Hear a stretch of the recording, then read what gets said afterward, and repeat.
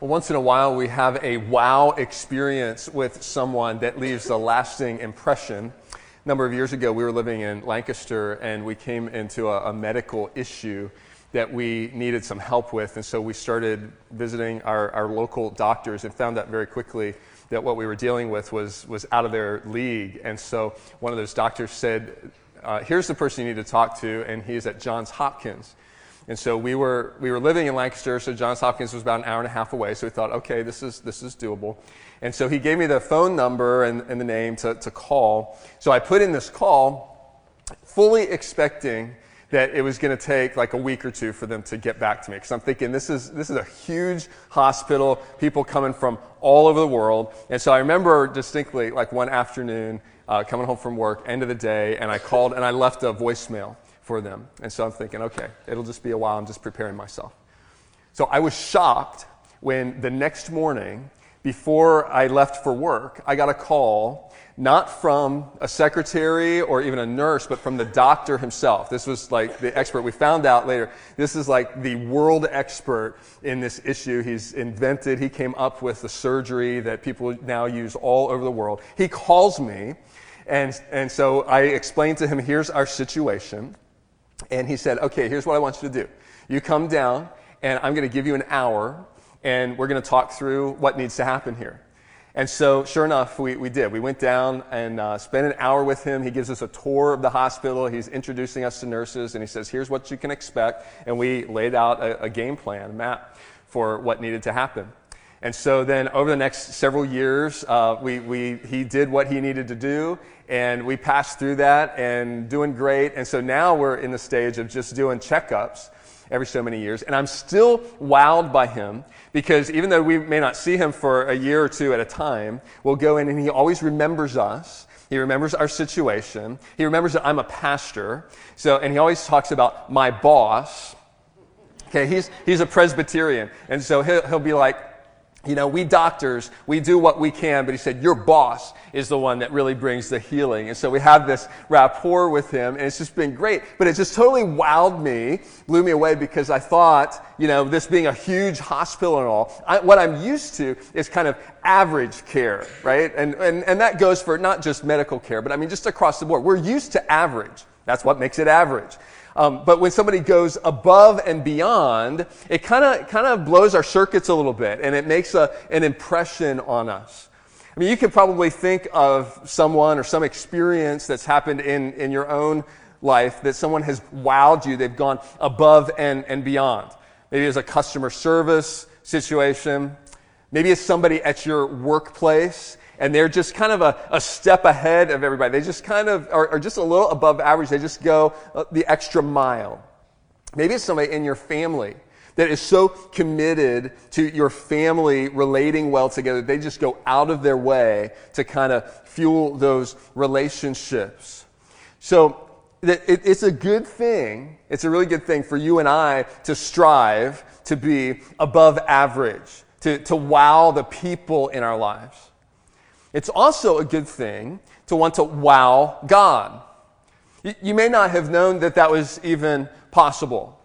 I mean, God's not surprised by anything, right?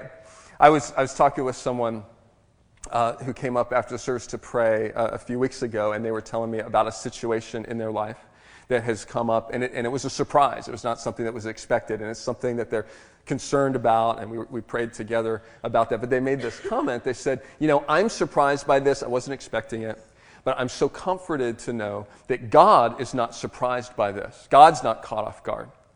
And that is absolutely true. I don't think anything catches God by surprise. He's like, oh, whoa. But I do think, we're going to look at a passage this morning where it says that Jesus was wowed by someone because of their faith. Because this person was coming to Jesus with a need, and they didn't just come with the need, they came with this faith that was above average.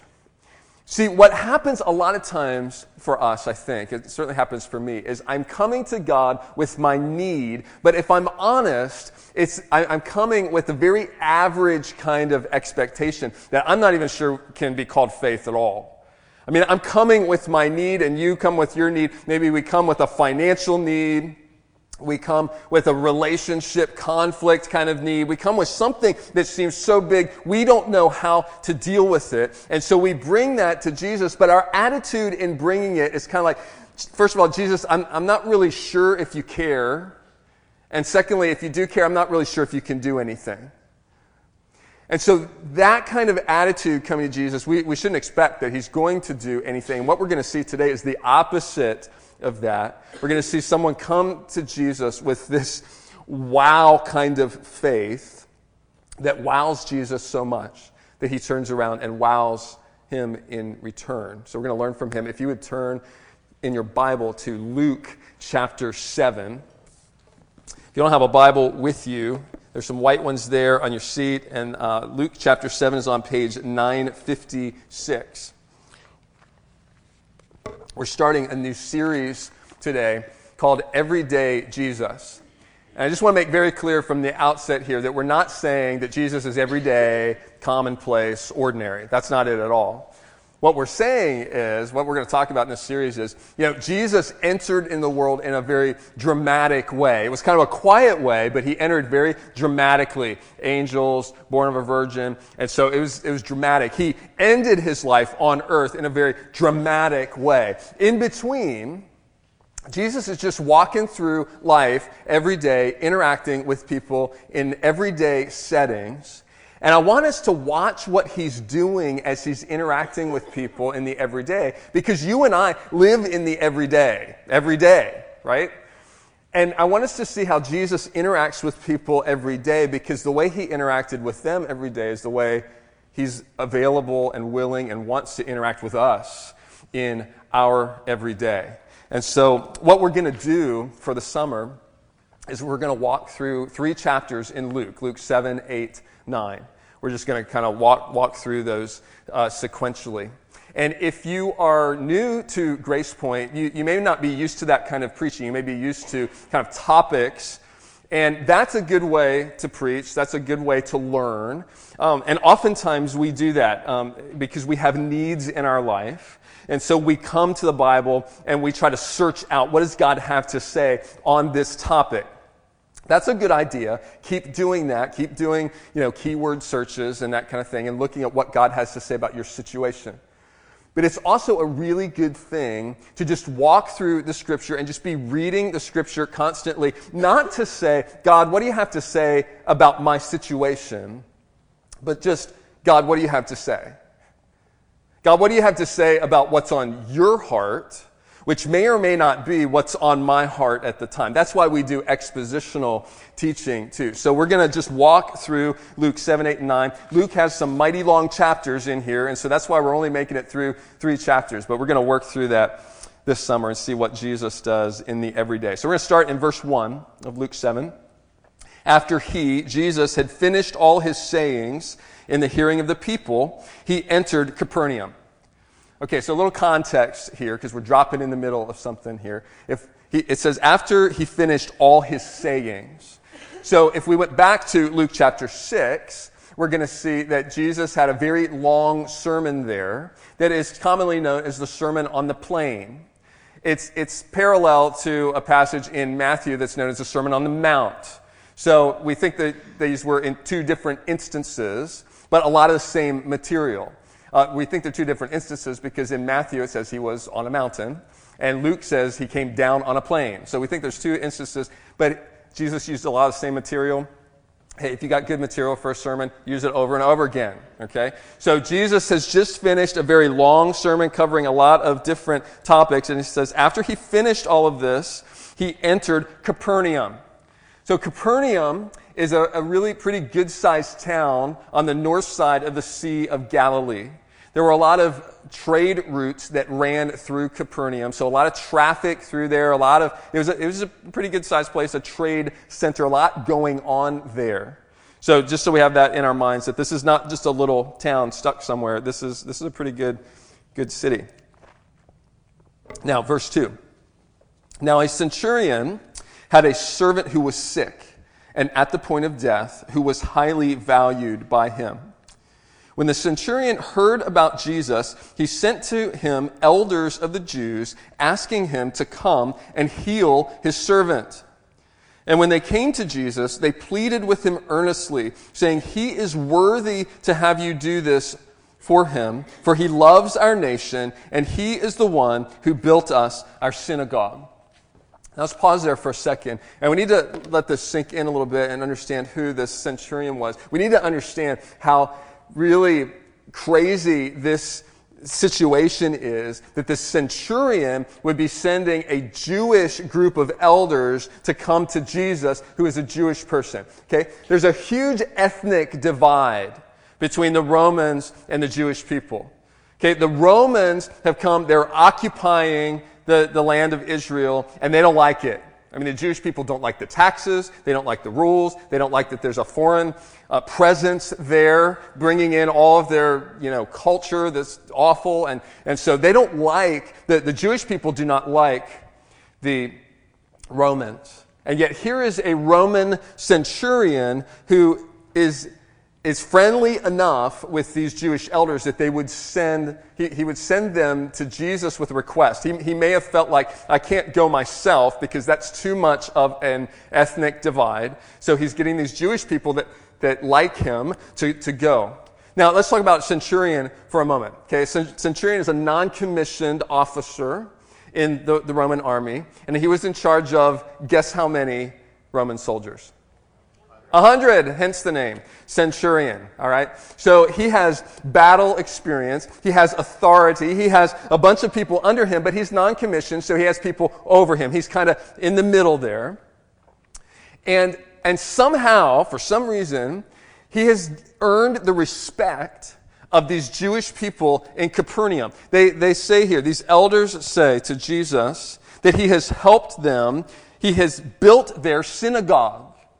So he must have some level of faith in the Jewish God, which is remarkable in and of itself, because the Romans, if you know anything about them, they had this whole theater of gods, many to choose from. And so something attracted this centurion to revere the God of the Jewish people, and enough so that he built their synagogue. And he must have had some money, too, because he's helping them build their synagogue. So these are some things about the centurion to kind of help us see that he's a real live human being. And then the last thing is to know about him is that he cares about people. I mean, first of all, he helped them build their synagogue. And then if we see again here in verse 2, it says that he had this servant who was sick and at the point of death, who was highly valued by him. Now, you could interpret that to think, well, he's a servant, and so he's highly valued as an asset. But really, the Greek word there is really better translated precious.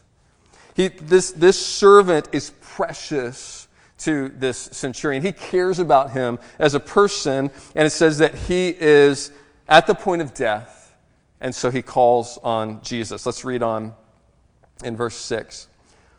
And so Jesus went with them. When he was not far from the house, the centurion sent friends, so another delegation, saying to him, "Lord, do not trouble yourself, for I am not worthy to have you come under my roof. Therefore I did not presume to come to you, but say the word, and let my servant be healed. For I too am a man set under authority, with soldiers under me, and I say to one, 'Go,' and he goes. And to another, 'Come,' and he comes. And to my servant, 'Do this,' and he does it." When Jesus heard these things, he marveled at him. And turning to the crowd that followed him, he said, "I tell you, not even in Israel have I found such faith." He marveled at him. That's the wow. That's the moment when Jesus is wowed.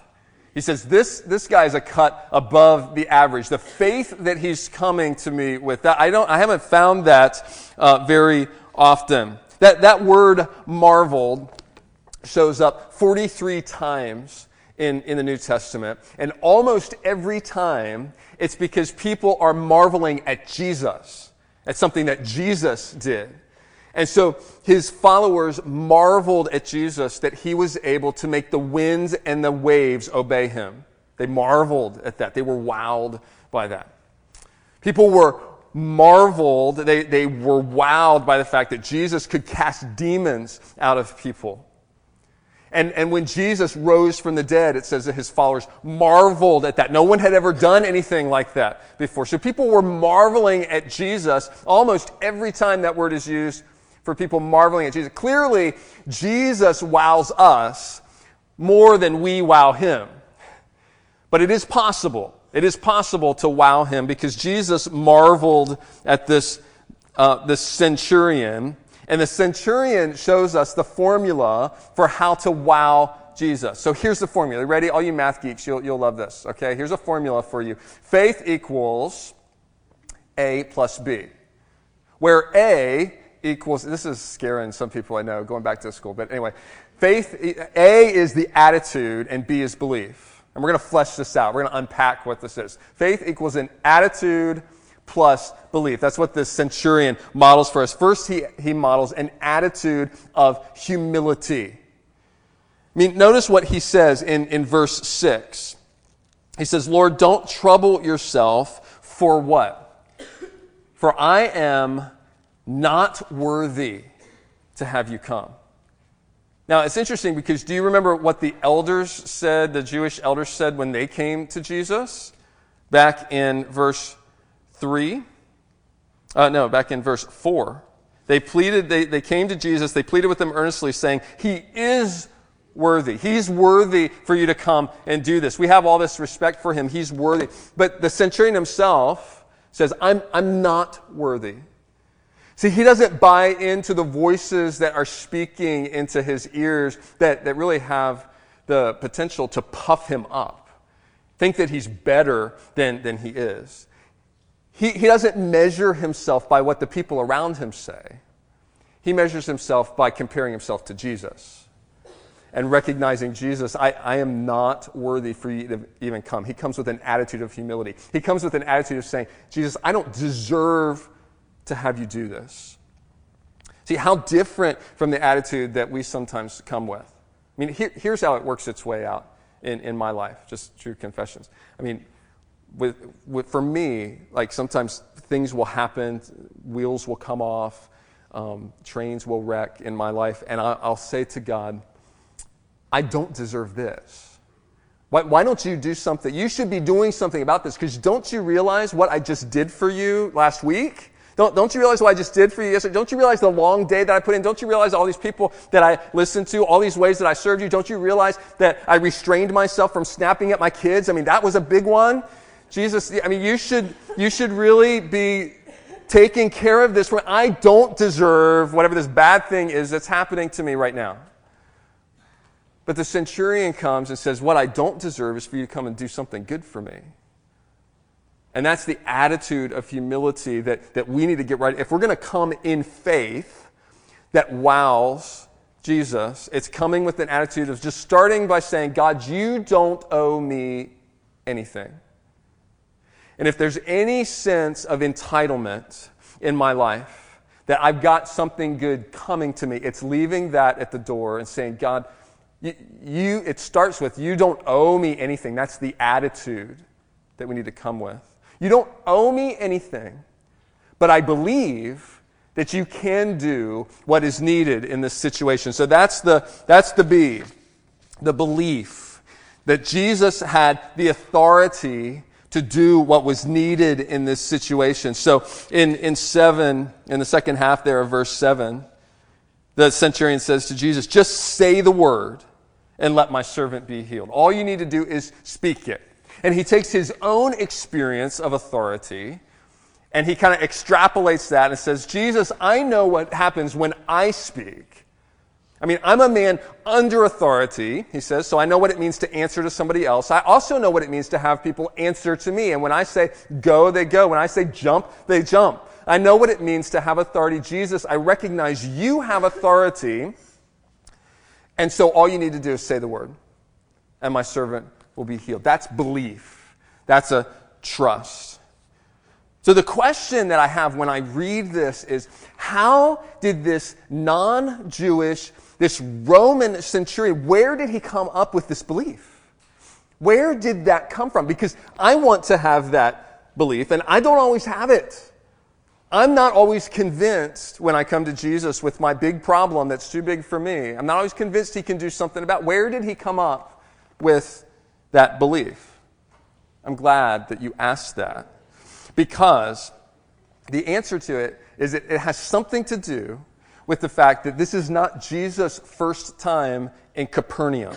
Okay, if you would flip back just a page or two to Luke chapter 4 and verse 31, we're going to see a scene where Jesus comes to Capernaum for the first time, and I have a feeling this is what began to fuel this centurion's faith. So in verse 31, it says, Jesus, went down to Capernaum, a city of Galilee, and he was teaching them on the Sabbath, and they were astonished at his teaching, for his word possessed authority. And in the synagogue there was a man who had the spirit of an unclean demon, and he cried out with a loud voice, "Ha! What have you to do with us, Jesus of Nazareth? Have you come to destroy us? I know who you are, the Holy One of God." But Jesus rebuked him, saying, "Be silent and come out of him." And when the demon had thrown him down in their midst, he came out of him, having done him no harm. And they were all amazed. There it is again. They were amazed and said to one another, "What is this word? For with authority and power he commands the unclean spirits, and they come out." And reports about him went out into every place in the surrounding region. Okay, so let's put this together. All right?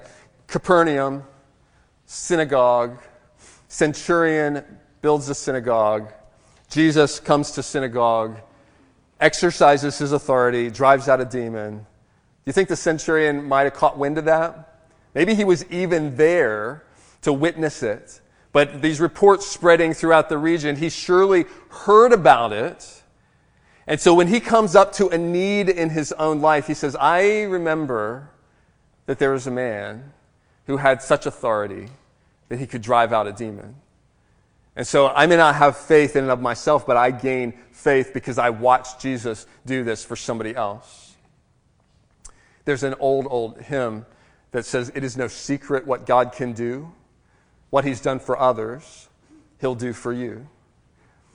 And so our faith at times is built because we see what God is doing in the lives of other people. When we need to fuel the faith in our own life for that big thing, that big need that's in your life right now, that you've been praying about and asking God to do something and move a mountain for you, but if you're honest, you're coming to him and you're saying, "God, I want you to do something, but from my vantage point, this is so big, I don't know how anybody can do anything about this." You're bringing that to him and your faith is weak. That's okay. That's normal. That's average. Okay, it's normal. But look around you and see where God is at work in somebody else's life, because as God has worked in someone else's life, he's able to do miracles in your life. We do that as we read the biographies, the stories of Scripture. We do that as we see God at work in the lives of people in Scripture. They were just ordinary people. The centurion is just an ordinary person like you and me. And yet God intervenes and works in his life. We do that, we fuel our faith from the stories of others as we listen to testimonies of people today and how God is at work in their life. And so a number of months back in the fall, we had, for example, a lady named Rhonda Carr share her story of a medical situation that she's dealing with, still working through, but how God has brought her so far in that process. That testimony gave a lot of hope to a lot of people. More recently, we have one of our elders, Phil Anders, share his story, his testimony of how God is at work in his life as he's battling cancer. And he called me with the report this week that he had some blood work done. As of right now, he is cancer-free. Praise God. All of you guys who are praying for him, be encouraged by that. We see God at work in other people's lives. Back again in the fall, there's a couple that was struggling in their marriage, the Dones. They shared their testimony. If you're interested in hearing any of these, shoot me an email and we'll connect you with the right date on the on the website, and you can listen to these stories again, because our faith gets fueled as we see Jesus at work in the lives of other people. And we can come to him and say, Jesus, I saw you do this over here. Would you work in my life now? That's the belief. Our faith is fueled as we are in life groups, and we're doing life together, and we're just sharing life day in, day out, and we're sharing struggles, and we're sharing praises about what God's doing. We're up close enough to people that we can hear how God is at work in their life. We're encouraged by those things. So Jesus was wowed by this centurion's faith, his attitude and his belief. And so Jesus wowed him in return. The end of the story here is verse 10. When those who had been sent returned to the house, they found the servant well. Don't you love that? It's like so matter of fact. No fanfare, no fireworks, just servant was well. Matthew, when he records this, he says that he was healed at that very moment. It doesn't even say that Jesus said anything. It doesn't say that he waved his hand in the direction of it. I mean, that's the power and authority that Jesus has over illness, over demons, over all the obstacles and the difficulties in our life. He's able to just think about it and drive it away. So here's the question for you this morning. What need is there in your life that you have been praying about? What obstacle, what mountain is there? What illness, what difficulty that you have been praying and asking for God to wow you? Maybe God is waiting for you to wow him. And this scene with this centurion is a good time for us to reflect and ask ourselves, what does my faith look like? Does my faith look like his? Does my faith look like an attitude of humility? What kind of attitude am I coming to Jesus with? Is it a demand? Is it a, why haven't you done something by now? Or is it an attitude of saying, Jesus, let's just start here. I don't deserve anything good from you. I don't deserve it. And so if you decide to do anything good in my life, it's only because you're gracious and generous and kind. It's not because I did anything to put you in my debt. God is a debtor to no man. So let's start there with that attitude. And then let's believe. Let's believe that Jesus has the authority to do what is needed in your situation. And if you don't believe that today, that's okay. That's okay. But don't stop there. Take the time to remind yourself or get acquainted with the stories of others where Jesus has already worked in their life, where Jesus has exercised authority in their life. And then realize that the same Jesus is able to exercise authority in your life. Build your faith through listening to those stories in Scripture and in everyday life. The people that you know and love, biographies, books, testimonies of people where God has been at work in their life. May Jesus marvel at our faith. May he someday when we come to him be like, wow, this faith is above average. Because then he loves to turn around and wow us in return. Let's pray.